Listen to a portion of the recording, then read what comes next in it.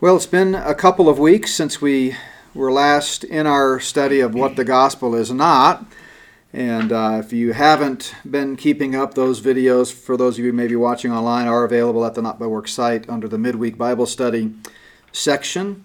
But we're leading up to, and we'll just begin to get into it tonight, at the end of our session tonight, several misnomers about the gospel, several things that often people include as part of the gospel, or perhaps even think of as the sum total of the gospel, that really aren't. In the previous sessions, we talked a lot about the current milieu that characterizes our culture and how that has influenced the church, and it has influenced ultimately the way we think about the gospel. We have one more thing we want to do, though, before we get to some of these erroneous concepts and thoughts surrounding the gospel, and that is to clearly define what the gospel is. It's difficult to recognize counterfeit if you don't have a very clear understanding of what the gospel is. I'm sure you've heard the analogy many times of how the Secret Service, which is tasked with, or at least traditionally has been tasked, I'm not sure if it's still the case, with handling the counterfeiting problems of money in our country. And when they go through training, rather than studying all of the various counterfeits that have been floating around out there, they become immersed and saturated in the real deal. They become so familiar with a real bona fide U.S. bill, whether it's $1, $5, $20, whatever. People don't usually counterfeit $1 bills, but $100 bills or whatever, so that if they see a counterfeit, they can spot it instantly. And the same thing is true with the gospel. We want to make sure we understand what the gospel is. So the biblical term, which is used 77 times in the New Testament, is euangelion. It's where we get the English word evangelism, often that upsilon there, the second letter in Greek that you see there under euangelion, is transliterated as a V in English, and so that's why it becomes evangelistic or evangelism, so forth. But it means good news. It's not always in reference to the good news about our salvation eternally. It's not always related to the death, burial, and resurrection. Sometimes it could just mean someone bringing good news.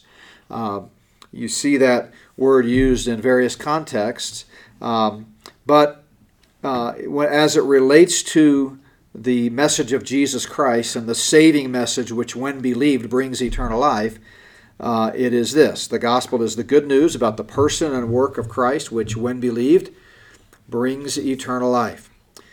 In my book, Getting the Gospel Wrong, I have a chapter in which I introduce this subject and talk about the different other things that the term gospel can mean, so we won't spend time belaboring the point here. But for our purposes, when we use the term gospel, and I usually denote that by capitalizing it, we're talking about the good news about God's Son and our Savior, Jesus Christ, which, when believed, brings eternal life.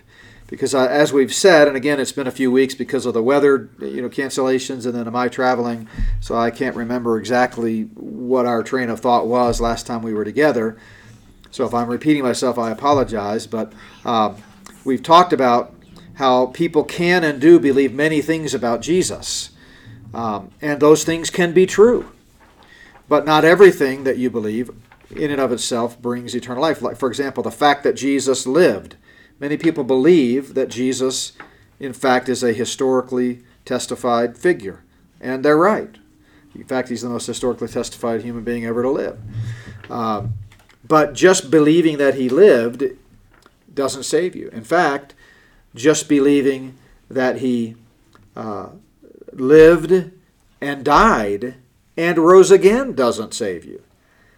We run across a lot of people who might say, yeah, resurrection, fine. I believe in miracles. I believe in the supernatural, mystical ideas. If you believe that, fine. I don't have a problem with that. But the gospel message, as we shall see, is recognizing that you are a sinner under the penalty of sin and in need of a Savior, and that no one else can save you other than Jesus Christ, who is the way, the truth, and the life.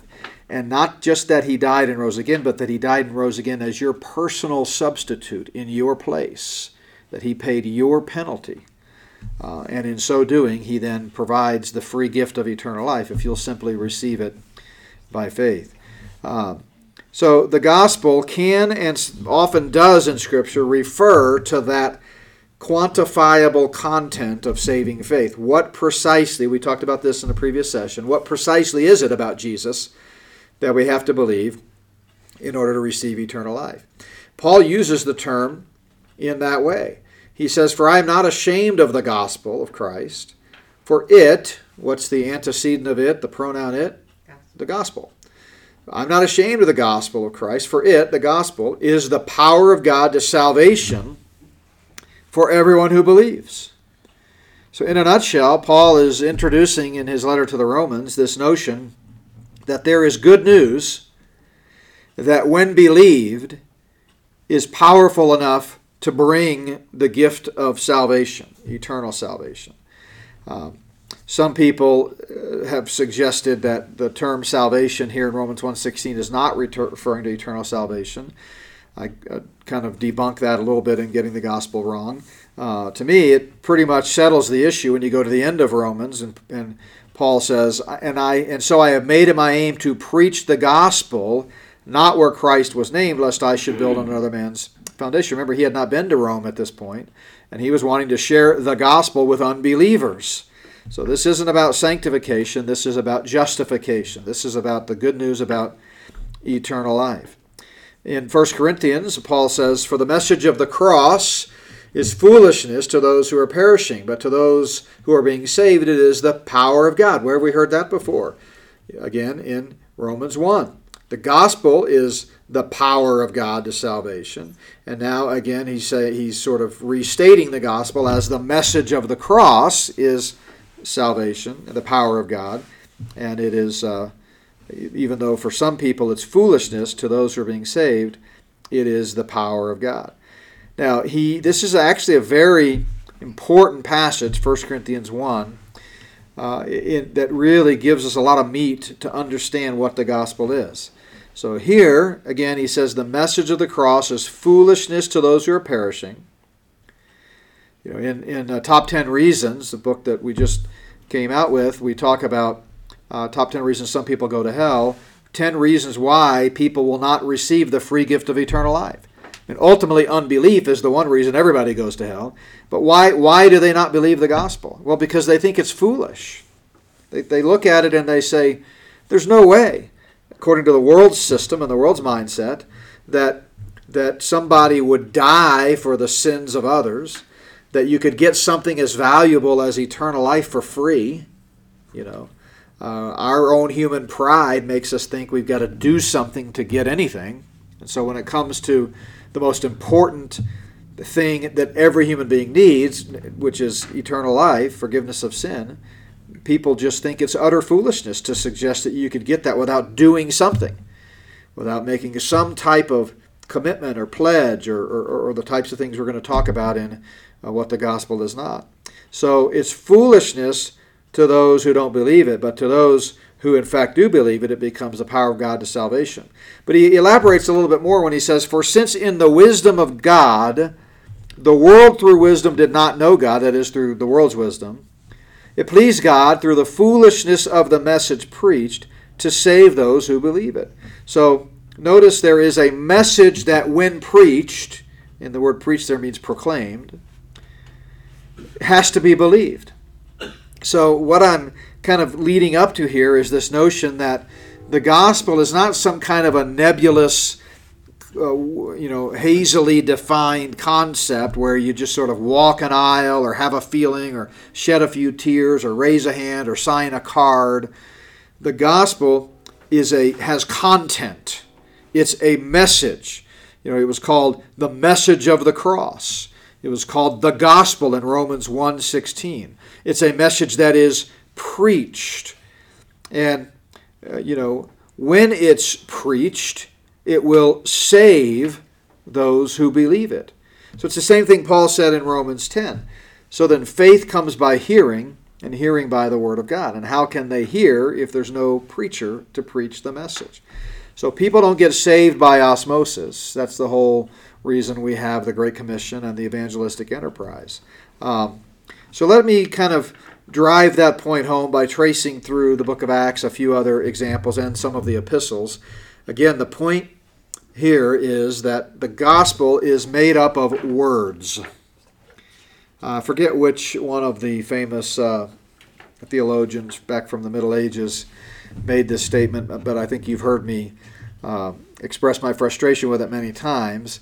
But you'll see it on posters and bumper stickers, and you'll even hear people quote it as if it's some kind of a profound statement, but it's really incorrect. But it's the statement, preach the gospel, and if necessary, use words, right?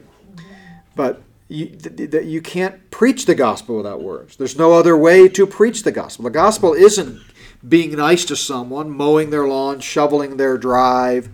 Jeff, Mr. Gracious guy, has spent a lot of time in recent weeks plowing people's drive, right? And that's gracious. And he's storing up, Lord willing, untold treasures in heaven for that. But that's not the gospel. When you're doing that, you're not sharing the gospel. You might be providing an opening to share the gospel. You might be establishing a relationship so that you have the opportunity to share the gospel. But the gospel has to have content. It has to be verbalized. Now, that doesn't mean it has to be spoken. It could be written, right? You could record it. You say it in many different hundreds of languages. You can express the core essence of the gospel in many different ways, but it's got to be expressed using language. And as we've said, the gospel in English is so simple you can state it in 10 words or less. Christ died for our sins and rose from the dead. That's it in a nutshell, right?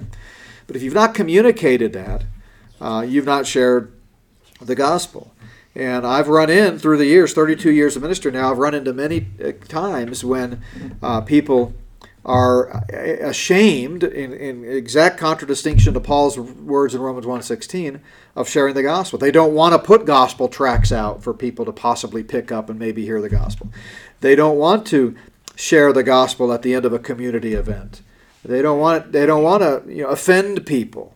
They think that sharing the gospel is inviting them out on your boat for an afternoon, or inviting them over for a cookout, or playing some cards together and just being good friends. And sadly, those people, who many of them are believers, I believe, I'm not questioning whether they're saved, I'm sure they believe the gospel, they've just got a horrible view of the power and the importance and the significance of the gospel. And I believe that someday they're going to find out that all these people that they thought they were helping, they really were woefully inadequate because they didn't take the opportunity to share the gospel. That doesn't mean we beat them over the head with it. It doesn't mean we back them into a corner and demand some kind of a commitment, or, it just means we share the good news. And that can be done very simply, very, very simply. So let's kind of drive that. Yeah, sure. Gary. You share it simply, but you also talked about the different aspects of the things about the gospel that have to be there and have to be believed. What if you don't cover everything? Or if previously someone shared it with them, I know that. Mm-hmm. Well, maybe they weren't shared the gospel correctly. Yeah, they probably weren't. And that's why you need to... So Gary's comment, just in case it didn't pick up on the video, was, what if someone says, well, I've heard that, but they really heard it incorrectly, or didn't hear the full complement of the key components of the gospel. Yeah, it's really not that complicated. I know in Getting the Gospel Wrong, I spent 400 pages, addressing it, but that's more of a theological book too. But it really comes down to 5 core essentials. First of all, Jesus. Jesus has to be part of the gospel. If he's not part of the gospel, then it's not a gospel. Sin.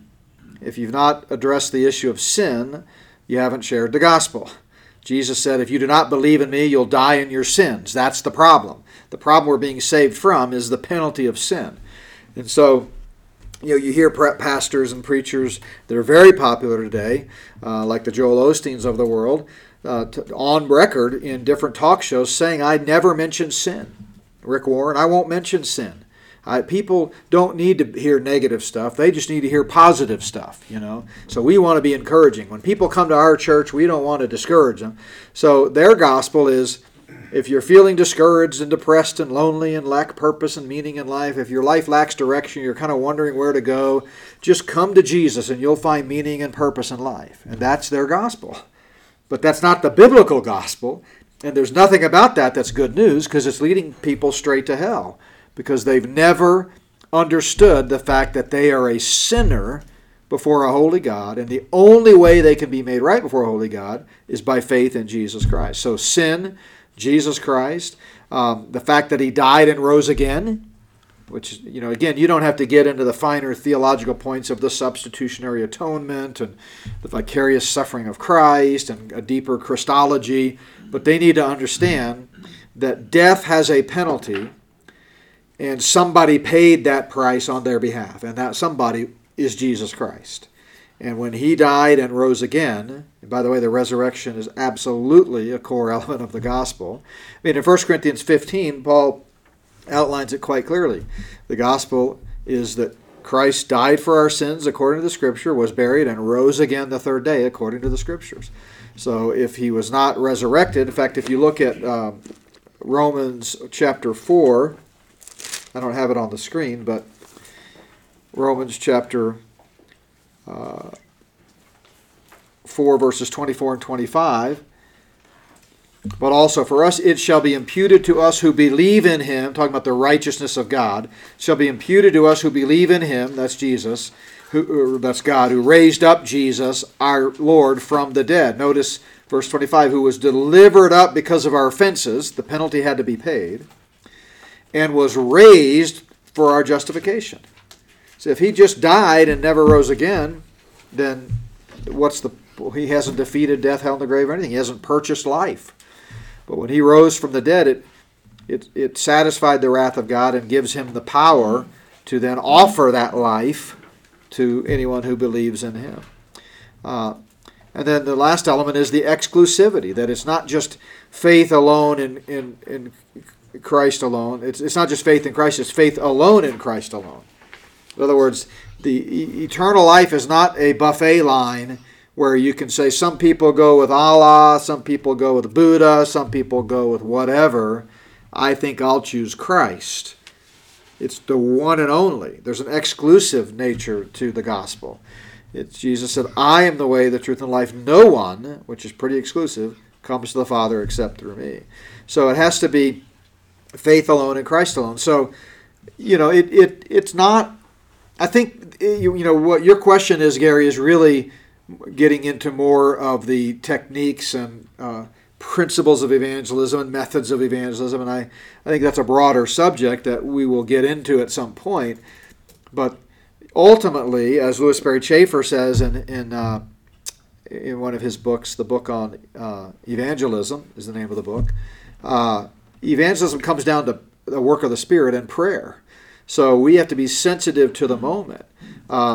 But remember, it's the gospel that's the power of God, not us, not our manipulative techniques or clever stories. It's the gospel. So if you say nothing more to the person than, well, I don't know where you are in your spiritual life, but for me, I know I'm a sinner and need a Savior, and I've chosen to trust in Jesus Christ, the Son of God, who died and rose again for my sins. And you know what? He died and rose again for your sins too. I mean, something like that, 2 sentences, and you've at least planted that seed. And then where the sensitivity comes in is if they sort of express an interest or follow up with a question, or you can tell by their expression that maybe they're open, then you could engage them a little bit more. But all I'm saying is that at the very least, we need to communicate the simple gospel message. And it is so simple that a child can believe it. That's why Jesus said, suffer the little children to come unto me. As we've talked about, children innately understand. I was listening to a podcast last night on the drive home, and the guy was talking about, and he's a believer, but he's not a theologian or a pastor. He was a guy talking about the current events. But he made the comment that, children, think of a little infant. That infant is being held, looking up at mommy, and it relies on mommy for food, for shelter, for clothing, for comfort, for soothing, for changing their diaper, everything. And as children get older, they continue to understand the need for trust. They trust their parents for shelter in the home and clothes and meals and all of that. And so when you come to a child who's old enough to understand the concept of sin and the need for a Savior, and they go, yeah, I am a sinner, and boy, I really do need to be rescued from the penalty of sin. What should I do? And you go, just trust in Jesus Christ, who died and rose again for you. They get it. That's not complicated to them. They understand what trust means. And they go, if that's all I have to do, count me in. I'll trust him. I'll put all my eggs in his basket. I'll trust this Jesus Christ, who died and rose again for my sins, as the one who can save me. But what happens is, the older we get, and owing to a lot of influence of the devil who's blinding men's hearts to the gospel, 2 Corinthians 4:4, we've complicated faith, and we've redefined faith, as we've talked about. And we've added components to faith, and we've taken the simplicity of faith, which we talked about in Hebrews 11:1 not long ago, out of the picture, so that people think faith is some type of volitional commitment or pledge or promise, or you got to turn from your sin, or you got to stop doing this or start doing this, or you got to bring something to the table. And so when you tell an adult all you got to do is trust Jesus, they go, I'm not sure. I'm not sure if I'm ready to do that. And they don't understand how simple it is. So, I think if that person that you're talking to indicates an interest or does anything, verbally or nonverbally, that indicates they might be open, then you begin to ask more probing questions and talk more about the Lord and share your story. Ultimately, it's your story. You ought to become so familiar with the gospel that it rolls off your tongue without the slightest hesitation. And the reason we're not is because most churches don't preach the gospel. Do you recognize that the gospel is something that is necessary for believers and unbelievers? Believers need to hear the gospel too. And most churches, the gospel is something, I did that when I was 6 years old or 10 years old or 12 years old, and I put it on the shelf, and now I want to hear, all about the finer truths of Scripture. Well, you certainly want to preach the whole counsel of God, but we need to preach the gospel. It's the illustration I use in Getting the Gospel Wrong of the famous Vince Lombardi quote, one of the greatest football coaches of all time, and won many championships in his day with the Green Bay Packers. And he would begin every season with his world champion, Hall of Fame, top of their game professional players on his team. Every season at the first practice, he would start out by holding up a football and saying, "Gentlemen, this is a football." Now, they know what a football is, and I'm sure some of them thought, "Oh, come on, well, don't waste our time. We're pros, and I think a lot of Christians are that way, especially some of the, with all due respect to some of the Bible churches that, most of their people can, name the 12 sons of Joseph and every, judge and king in the history of Israel, and they can talk about they can define dispensationalism and define pre-tribulational, rapture, and they can give you all the isms and asms and all of that, and they can tell you everything that's wrong with Calvinism, but they won't walk across the street to share the gospel with their neighbor. Why? Because they've elevated this notion of knowledge, and that's good. I mean, we need both. We need knowledge, We need to study the Word of God. But we also need to hear the gospel. And that's why at Plum Creek, you hear the gospel every week. It may be at the end of the message. It may be in a prayer. It may be just in a passing comment as I'm going through. But I try never to miss an opportunity to share the gospel in the first place, because we never know. We have visitors every week. We never know if we're going to have someone that doesn't know the Lord. And also believers need to hear it. So why is it that most people can, like if I were to say, Jeff, hey, where'd you grow up? Tell me about your childhood. Man, he could just launch right into it, right? We love to talk about that stuff. Or, someone says to me, how did you get into ministry? Man, I could easily it's not something I'm stressed about or nervous. What'd you say? Easily, sure. That's it. But with the gospel, we tense up. And I think that's the devil doing that. We ought to be just conversant about it. If you get on an elevator with someone, you ought to be able to, just easily in 30 seconds or less share the good news. Again, it's not formulaic. It's not some chant they have to repeat. It's the good news that Christ died for our sins and rose from the dead. So what were you going to say? Nothing. You were too, I could tell. Your elevator.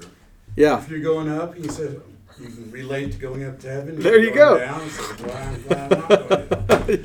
Yeah, someone gets on the elevator, and a lot of times you say, you going up or down? Okay, because a lot of people get on the elevator. Yeah. If it's a bigger hotel, you're going up. They push the down button, but it stops there for someone to get off, and the person gets on, not really realizing it, and they realize, it wasn't my car, right? So you could say, hey, you going up or down? And they go, going down. You could just segue that into a nice illustration. So, yeah, I mean, it's really, and we get into that with Not by Works and some of our evangelism training things, and we have a lot of tools that we use. For years, we've kind of backed away from it just because they were expensive to purchase, and it was not a good return on the financial investment. But we had a tool called the Cross Puzzle that we've used, and I use that a lot in conferences to show people how to share the gospel. It was just a little puzzle of a cross, and it tells a story, and you use it. It's wooden, handmade. That's a neat story. I'll have to share with you sometime about. Well, I'll share it with you now, right? We're not on an agenda. Anybody opposed to me chasing a rabbit for a moment? So I was in Philadelphia at a conference, and a guy came up to my booth, and we got to talking and ended up talking for a long time. Might have been an hour, I don't remember, but a long, long time.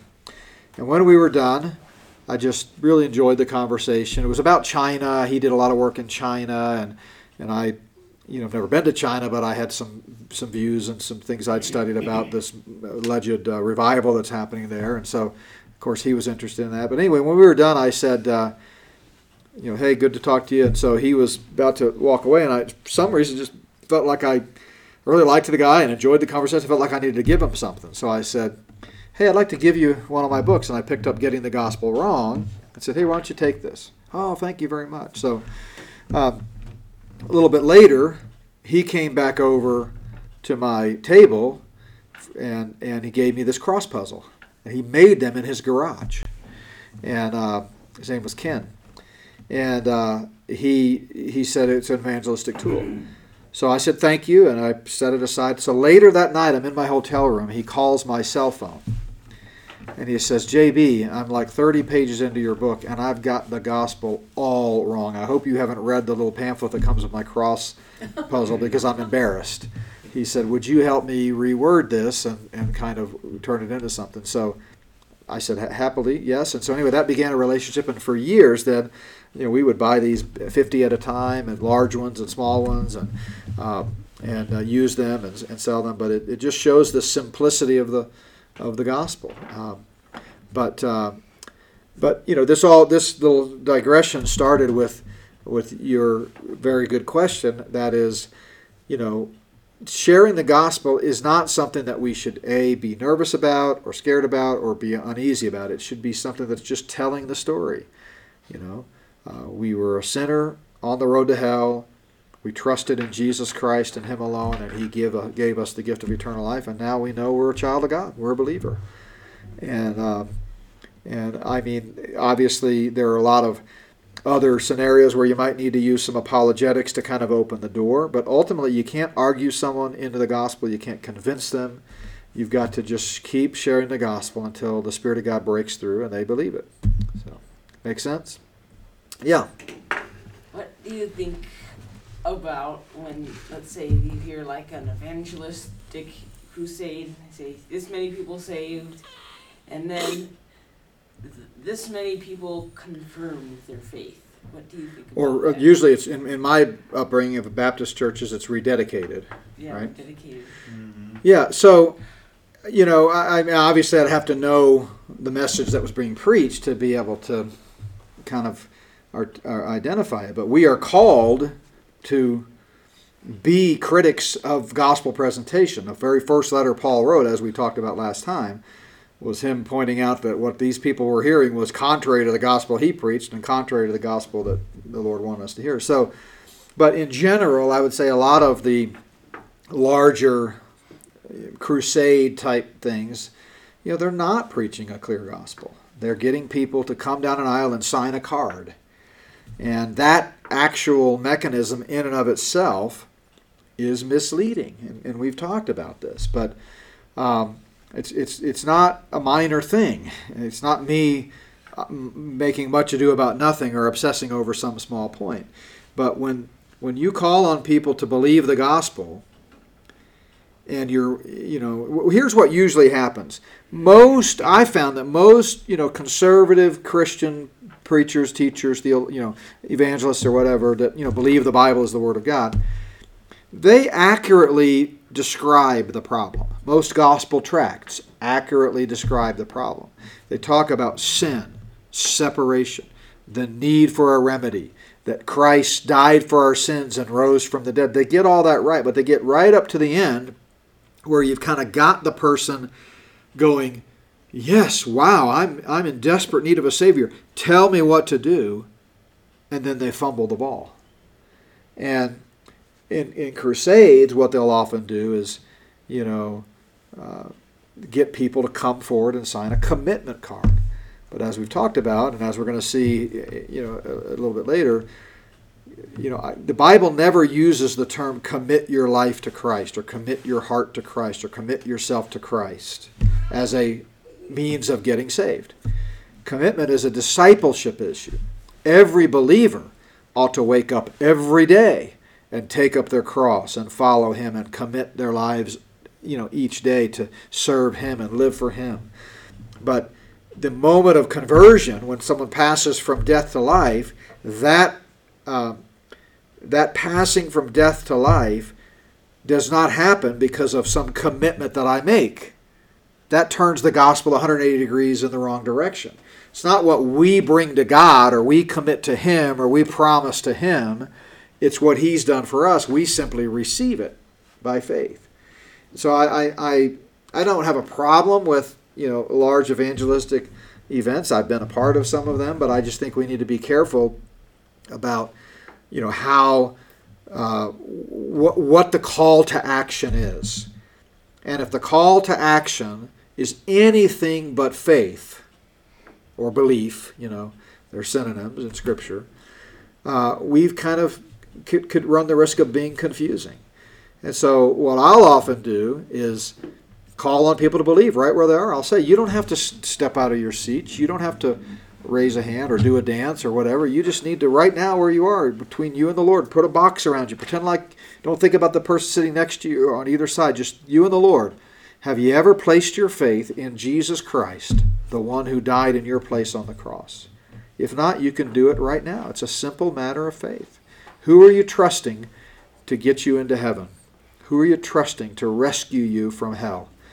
And you call on them. And then what I'll do often is say, now, if you've trusted Christ today, we'd like to know about it. Come talk to us. Come tell us. And again, I'm not opposed to even altar calls if they're done the right way, as a method for people who have trusted Christ to let someone know, so we can give them a Bible and give them some discipleship materials and maybe get their information and invite them to church.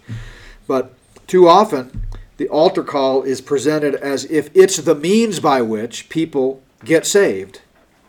And that's problematic, because what happens then is the next time, 2 weeks later, 2 months later, whatever it might be, when the person's struggling in their Christian life with sin or whatever, they're going to think, I must have done something wrong. Maybe I didn't really mean business. That's the common phrase. And so we want to make sure that we do what the Bible does 160 times in the New Testament alone, and that is condition eternal life upon faith alone. Yeah. What is an altar call?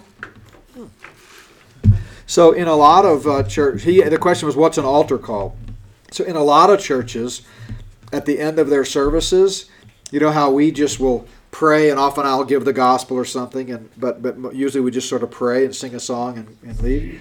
A lot of churches will end with a opportunity for people to come forward, literally leave their pew or their seat walk to the front where there are counselors waiting for them who then can help them sort of sign these commitment cards, or all of them do it different ways, but altar call is calling on people to come forward. And again, I'm not opposed to an altar call in and of itself. There are times, and I've used it, where I just felt the Spirit of God leading, and it was as much for believers as unbelievers, that look, there's stuff going on. Some of you need to do business with the Lord, and you just need to come and pray.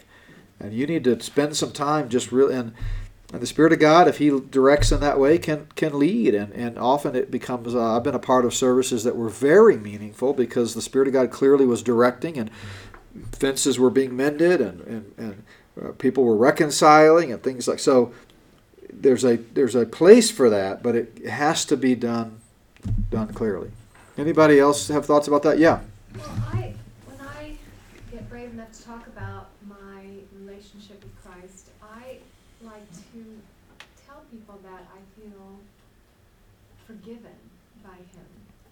That's the most meaningful part of my relationship, because it took me a long time to get to that place where I thought, well, my sin is not forgivable. But it is. Yeah. And is that, I haven't seen the word forgiveness come up yet. Yeah, Would that be part of the gospel? I mean, to me, that's part of the gospel. Yeah, that absolutely. That's the core essence of it. You're trusting in Christ for the forgiveness of sins and eternal life. So it's, the gospel is about grace and mercy. Grace is the giving of an undeserved gift. That's eternal life. Mercy is the withholding of judgment, of punishment. That's forgiveness of sin. And so John 3:16, for God so loved the world that He gave His only begotten Son. That's justice, by the way. Somebody had to die, blood had to be shed, the penalty had to be paid. So Jesus paid the penalty for the sins of the whole world, 1 John 2:2 tells us. So there's justice. For God so loved the world that He gave His only begotten Son. That whoever believes in Him, that's the means by which we receive salvation. Believe in Him. You get two things. Whoever believes in Him shall not perish. That means you don't receive the penalty, you're receiving mercy. Your sins have been forgiven. Because the payment was paid, you don't have to pay it. Your debt has been canceled, which is what forgiveness means. But secondly, shall never perish, but has everlasting life. That's grace. So you see justice, mercy, and grace. Justice is getting what we deserve. Mercy is not getting what we deserve. Grace is getting favor we don't deserve.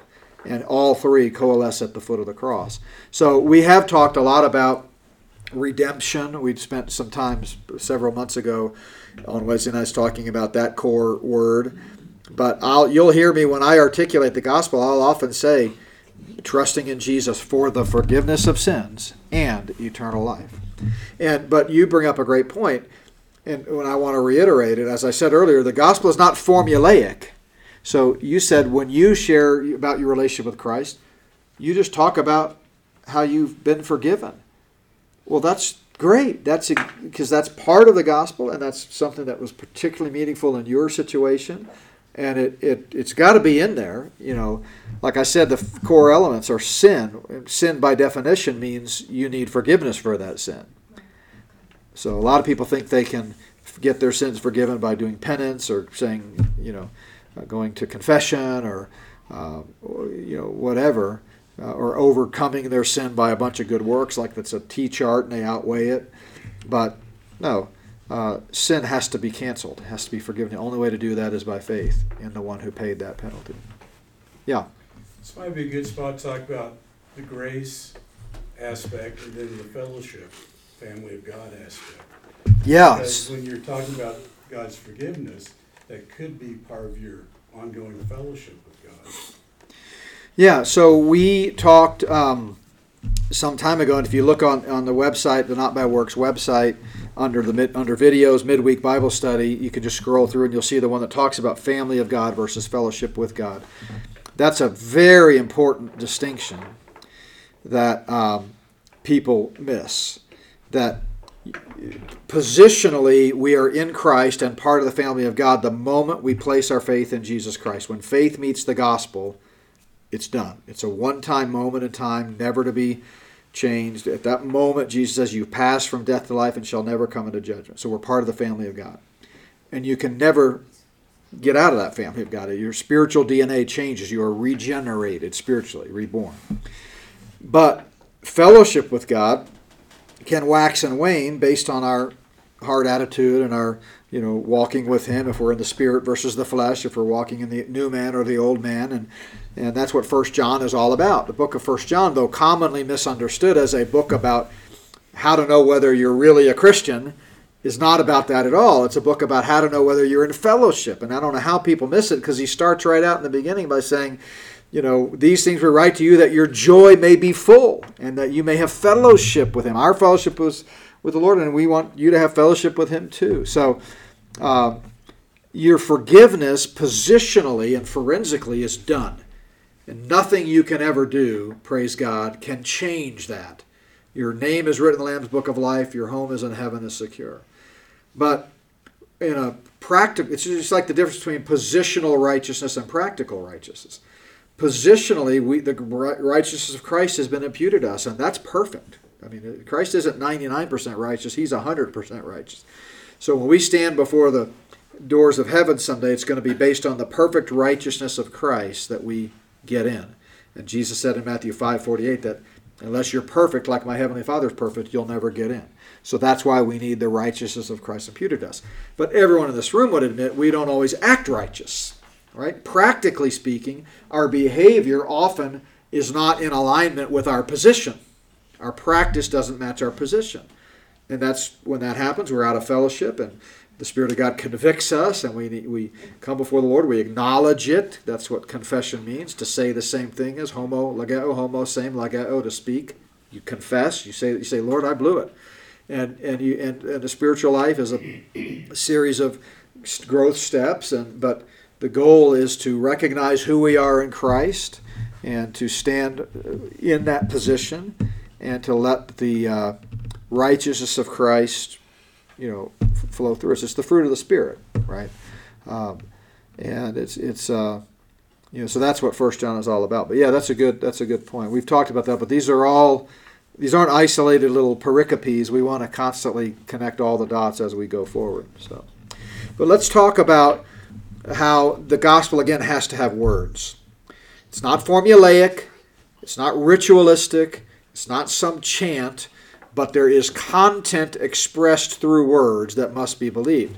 So this is in Acts 11, when Peter is recounting his experience with Cornelius to the church leaders, who at that time in Jerusalem, who were at that time were still a little uneasy about Gentiles being part of the group, And so Peter says he's retelling the story, and he talks about how Cornelius was told to send for Peter, who, when he came, would tell him words by which he and his household would be saved, right?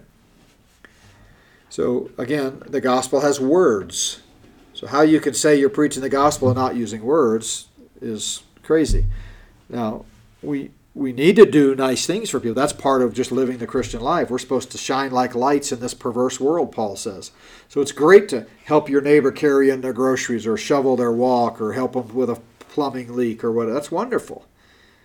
But don't ever think that by doing that you've shared the gospel.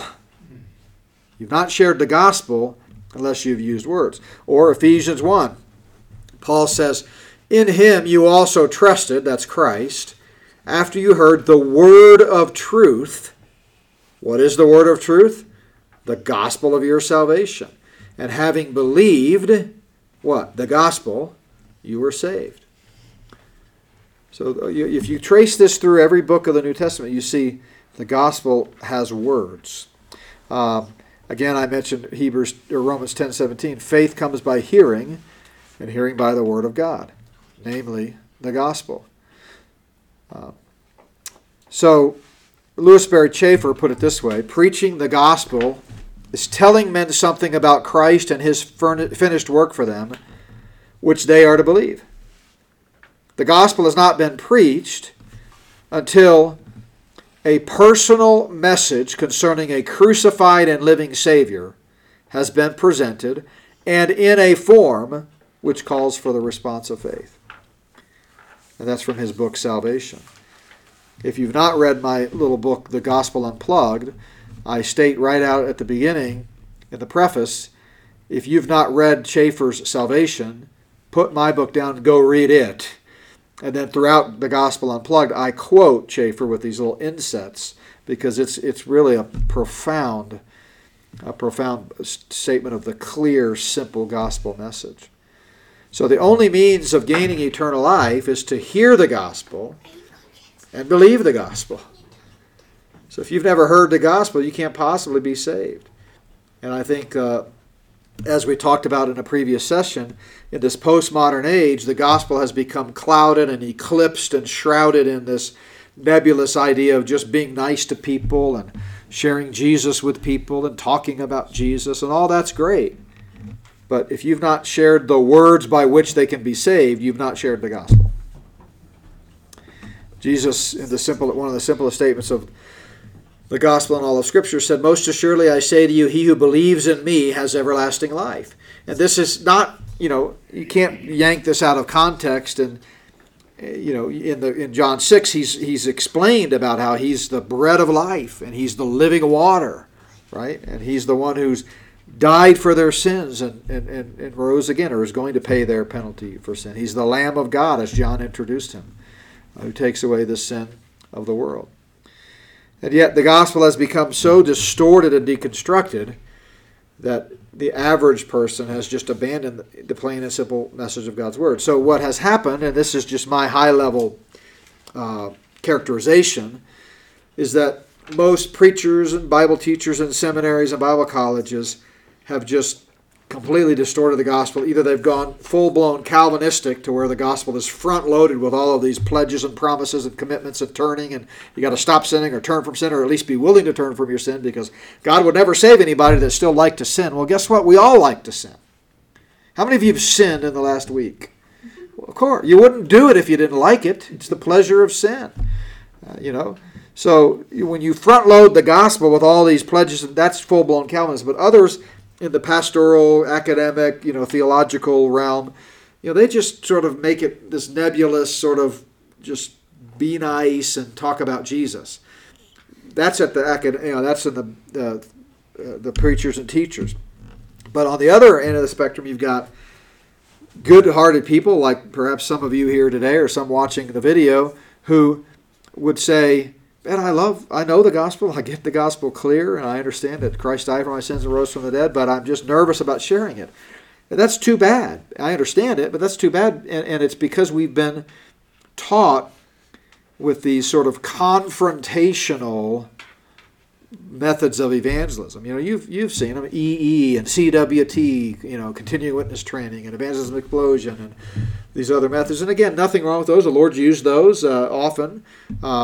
I think EE, which was D. James Kennedy's deal, has a pretty false gospel there, and I deal with it in getting the gospel wrong. But the motives were pure. They wanted to see people saved.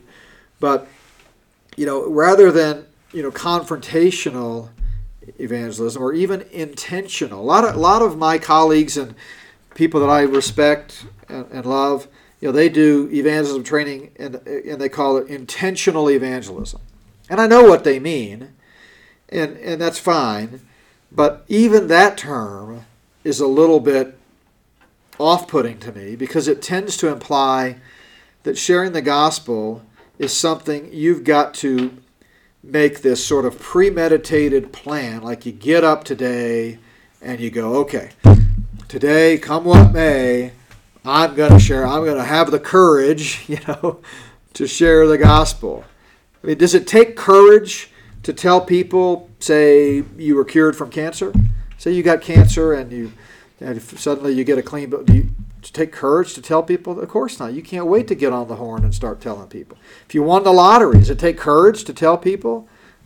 I mean, it might if you're a Christian who's in principle opposed to sharing the lottery, playing the lottery. But I mean, if you get good news in any other realm of life, we never connect courage with sharing good news, except when it comes to the gospel. And so this notion of intentional evangelism, to me, sends the wrong message.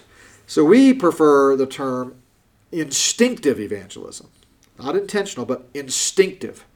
that it ought to just naturally flow in the way as you go, and that's really what the Great Commission is all about, by the way. What's the Great Commission in a nutshell? Go into all the world, preach the gospel, teaching all men, making disciples, right? What's the command that's part of the Great Commission? Anybody know? In English, and when we read the Great Commission, Matthew 28, 19 to 20, or 18 to 20, we think of the word go, because in English that is a command. Go. It's an understood subject of you. But in reality, in the Greek, of course the Bible wasn't written in English, in the Greek, the only command in the Great Commission is make disciples, mathekuo. It's in the imperative in Greek. It's a command. Go is actually a participle, just like baptizing, just like teaching. In English, when we come across a participle, we tend to add the ing. That's how we kind of identify them. And in the translation, most translations of the Great Commission, they do that with teaching and baptizing. But for some reason, and it goes back to the King James in the original English translation, they chose to translate poreuomai, which is the participle going, with the force of a command. And so you get the implication that evangelizing is something that is a command that we have to obey, and we've got to force ourselves to go. Go into the jungles and go into the third world countries and go into China and go. But the actual Greek is as you go, or going, make disciples.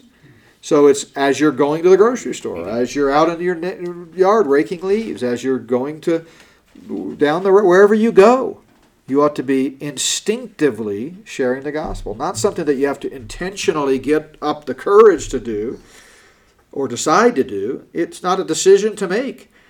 It's just, when you get up in the morning, you don't say, okay, today I'm going to brush my teeth. You just do it.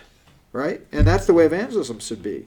Now that's a bit of an oversimplification, because sometimes the Spirit of God might convict you of a particular person that is lost and that you feel a strong urging that day to go talk to them, and you should be obedient and do that.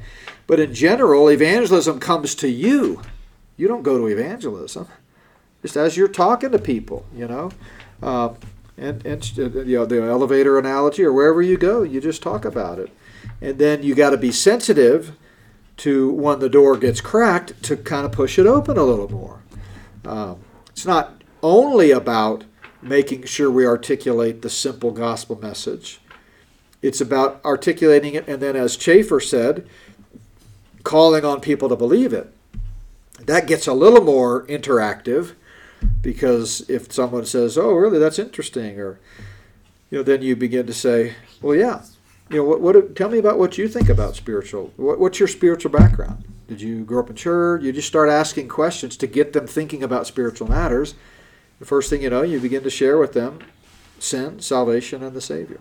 Yeah, someone had a hand over here. Yeah. Saying probably the reason a lot of times it takes a little bit more courage to share the gospel is because a lot of people get offended, and Christ said you're going to be persecuted for it. Yeah. Yeah, I mean, there's no question that people can have negative reactions. But what I'm saying with instinctive evangelism, since it wasn't a confrontation to begin with, it was just a conversation. Worst thing that happens is you just say, hey, look, I only care. I care enough about you to think about your soul, and sorry if that offended you, but here's my card, or here's my number. Give me a call if you ever want to talk about it. And then you walk away and leave it in the Lord's hands. That's it's good. That's the thing we need to remember. It's good news. These people are lost and on the road to hell, and we need to to be. It's not so much about courage as it is confidence. And if you know the gospel, it just flows, the more you talk about it. Anne was telling me she's done some transcription for me for my next book, which is Spirit of the Antichrist. We're going to do 2 volumes, and she was pointing out there's several things when I'm speaking, because that's based on the series that we did, the 18 videos, that I tend to say the same way every time I say it. Wasn't talking about the gospel in this case, but that, why that is because I'm confident in that area, and I talk about that area a lot, and so it just tends to be repetitious in that area. And the gospel should be the same way. It should be something, again, it's not formulaic, many different ways to articulate the same thing, but it's got to include Jesus Christ, his death and resurrection, sin, the need for a Savior, and the paying the penalty for that sin, which is forgiveness, and the exclusivity of Christ. So, anybody else? I Yeah. just want to say that I get more courage when I know that God is using me. It's not my words, it's God's words. That's it. And that helps me be much more courageous when I remind myself of that. Yeah, we're coming full circle of where we began. The gospel is the power of God to salvation. So, if that gospel is wrong, then, there's no power there. Again, God is sovereign. God can hit a home run with a crooked stick. We've talked about that. Praise God that he's used poor and often inaccurate gospel presentations in spite of them to somehow lead people to Christ. But that doesn't mean that when we go to fulfill the Great Commission and share Christ with others, that we ought to pull that crooked stick out of the batting box. Bat box. We want to get it right, and we're called to get it right. And you talked about people that might react negatively, and you had said that gives you courage. Well, there's an old analogy of the boys that saw a pack of dogs off in a junkyard across a fence, and these little kids said, "Hey, let's just start trying to throw rocks at them." And so they just took turns just picking up rocks, throwing at these dogs. And you know how they could tell when they hit one? They heard a yelp. And that's kind of the way it is with the sharing the gospel. A lot of times we might say it just in passing, or give a gospel tract. We leave gospel tracts in every hotel we stay in with a $5 bill in it. And I'm certain that most of the time, the $5 bill goes in the service person's wallet and the tract goes right in the trash. But I also am certain that there's a small percentage, just law of large numbers, that might read it, and who knows how many might get saved. And so when you do it verbally, a lot of times you might say something to someone and they just sort of give you a disinterested nod, and you go on your way. But when the people react, you hit them with the rock. The Spirit of God was convicting them, something connected. And even though you may not in that moment see them come to the place where they trust in Christ for salvation, the seed was planted and it got their attention. So, by the way, I'm not suggesting you guys go throw rocks at people. That's Well, a lot of times people respond really positively right off the bat. Sometimes I think when it gets dicey is when you start talking about sin. yeah, Because a lot of people want to believe that it's all about getting to the place where you can connect with the power of the universe. There's a very sort of universal New Age type of thing going around right now. And so for you to say, well, it's great that you're thinking about spiritual things, because that's where it begins, is if you seek me, you'll find me. But what's uncomfortable usually is saying,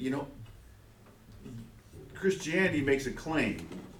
And so it's saying that you can't just take any road.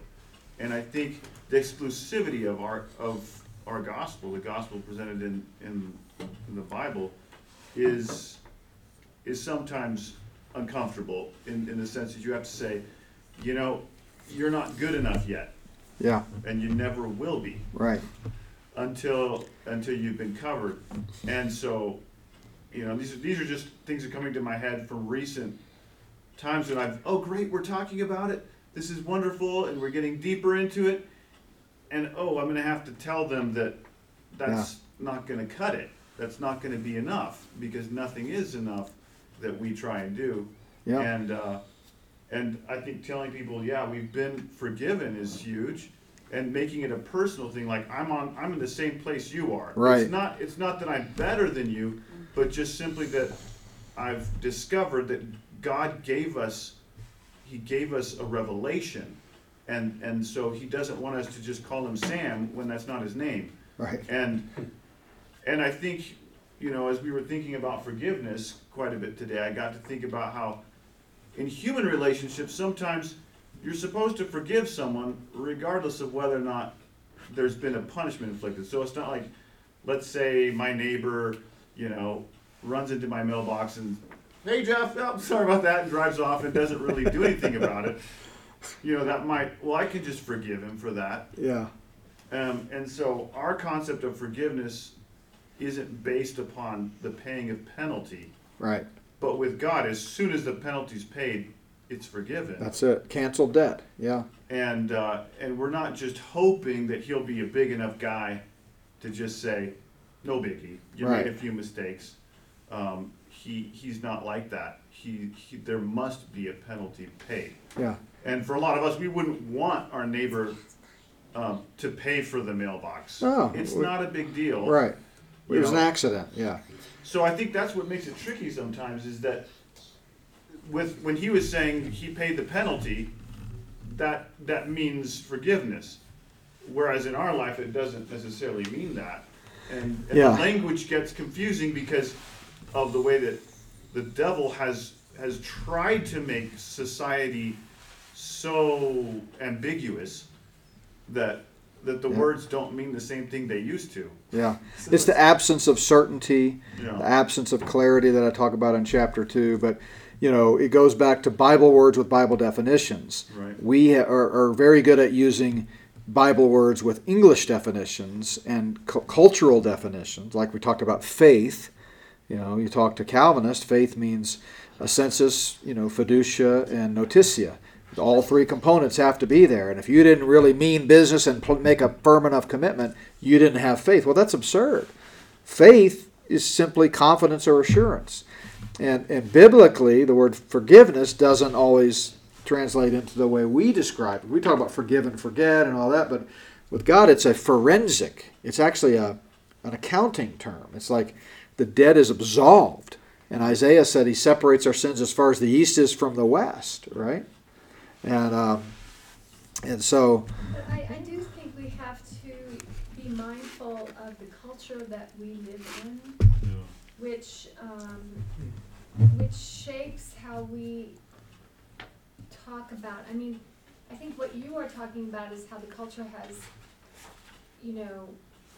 watered down church and gospel and everything that it used to be and should be, and we're watered it down and made it Yeah. meaningless now.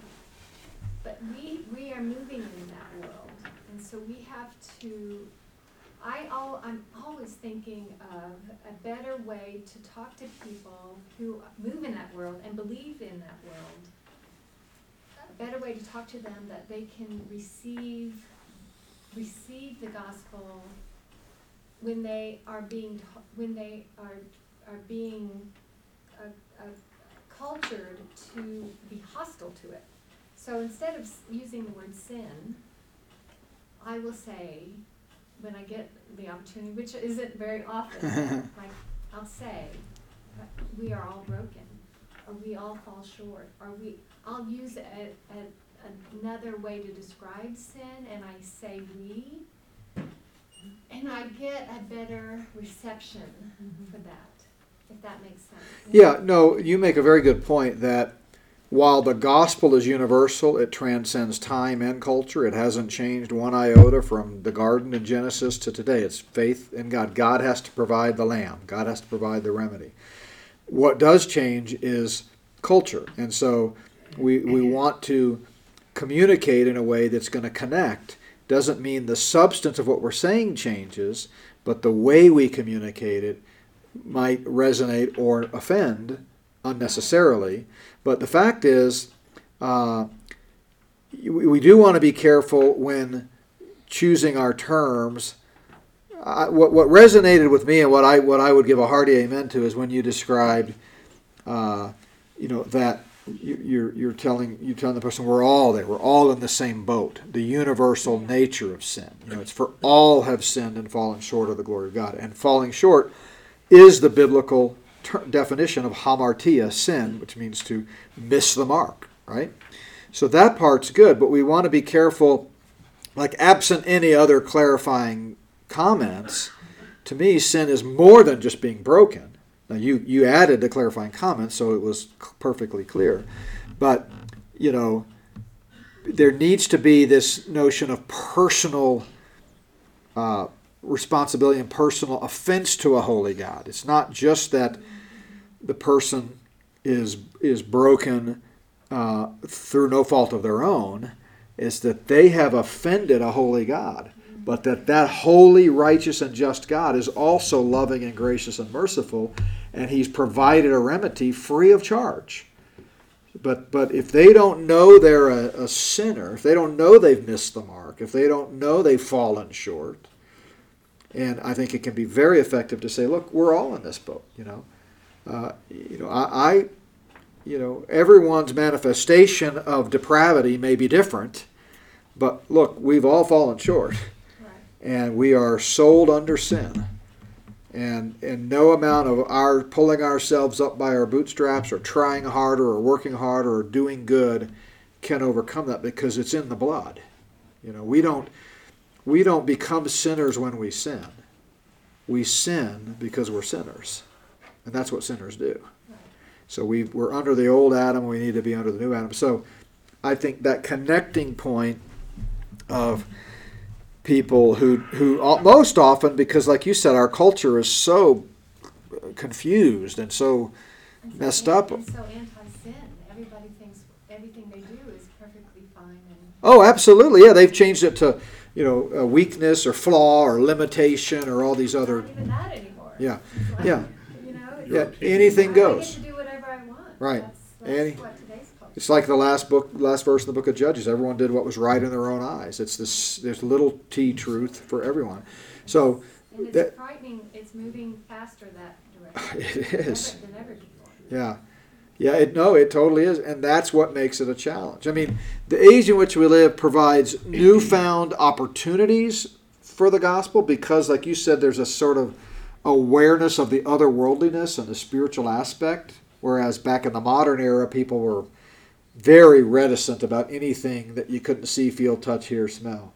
So there's that, which is sort of a positive. But at the other hand, there's no absolutes, there's no certainty, there's no grand meta-narrative which is true for all people of all times. And so, because the gospel is exclusive, is absolute, it just really is hard. And I think that's a sign of the times, and it doesn't mean we give up, obviously. I think we just have to be sensitive to the moment and the opportunities and keep preaching the gospel. And at Plum Creek, that's what we're going to do. Gift. That's what people.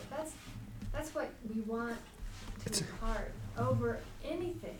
Yeah, In my mind, it's a gift. Such Yeah. an amazing gift. Yeah. One that you can only get from Christ. That's Question. the only place to get it from. Yeah, that was the whole, I don't know what book is in the gift bag that you got, but if it's not in there, pick up Top 10 Reasons, because that was the whole genesis behind that book. Top 10 Reasons Some People Go to Hell. As I'm sitting here thinking, after doing this for many, many years, why in the world do people refuse the greatest gift in the world? It's a gift, right? And yet they do. And so I sort of distilled it down into 10 common things like pride, things like bitterness. People have tragedies and hurts in their life, and they shake their fist at a God that they think is unfair and say, how could you? And so when you try to share with them the good news, they already have a roadblock up. So pride, I forget what they all are, but there's all different reasons that people, they think they're good enough. They don't think they don't need a savior. All kinds of things. So that's my, attempt anyway to address the craziness of our culture.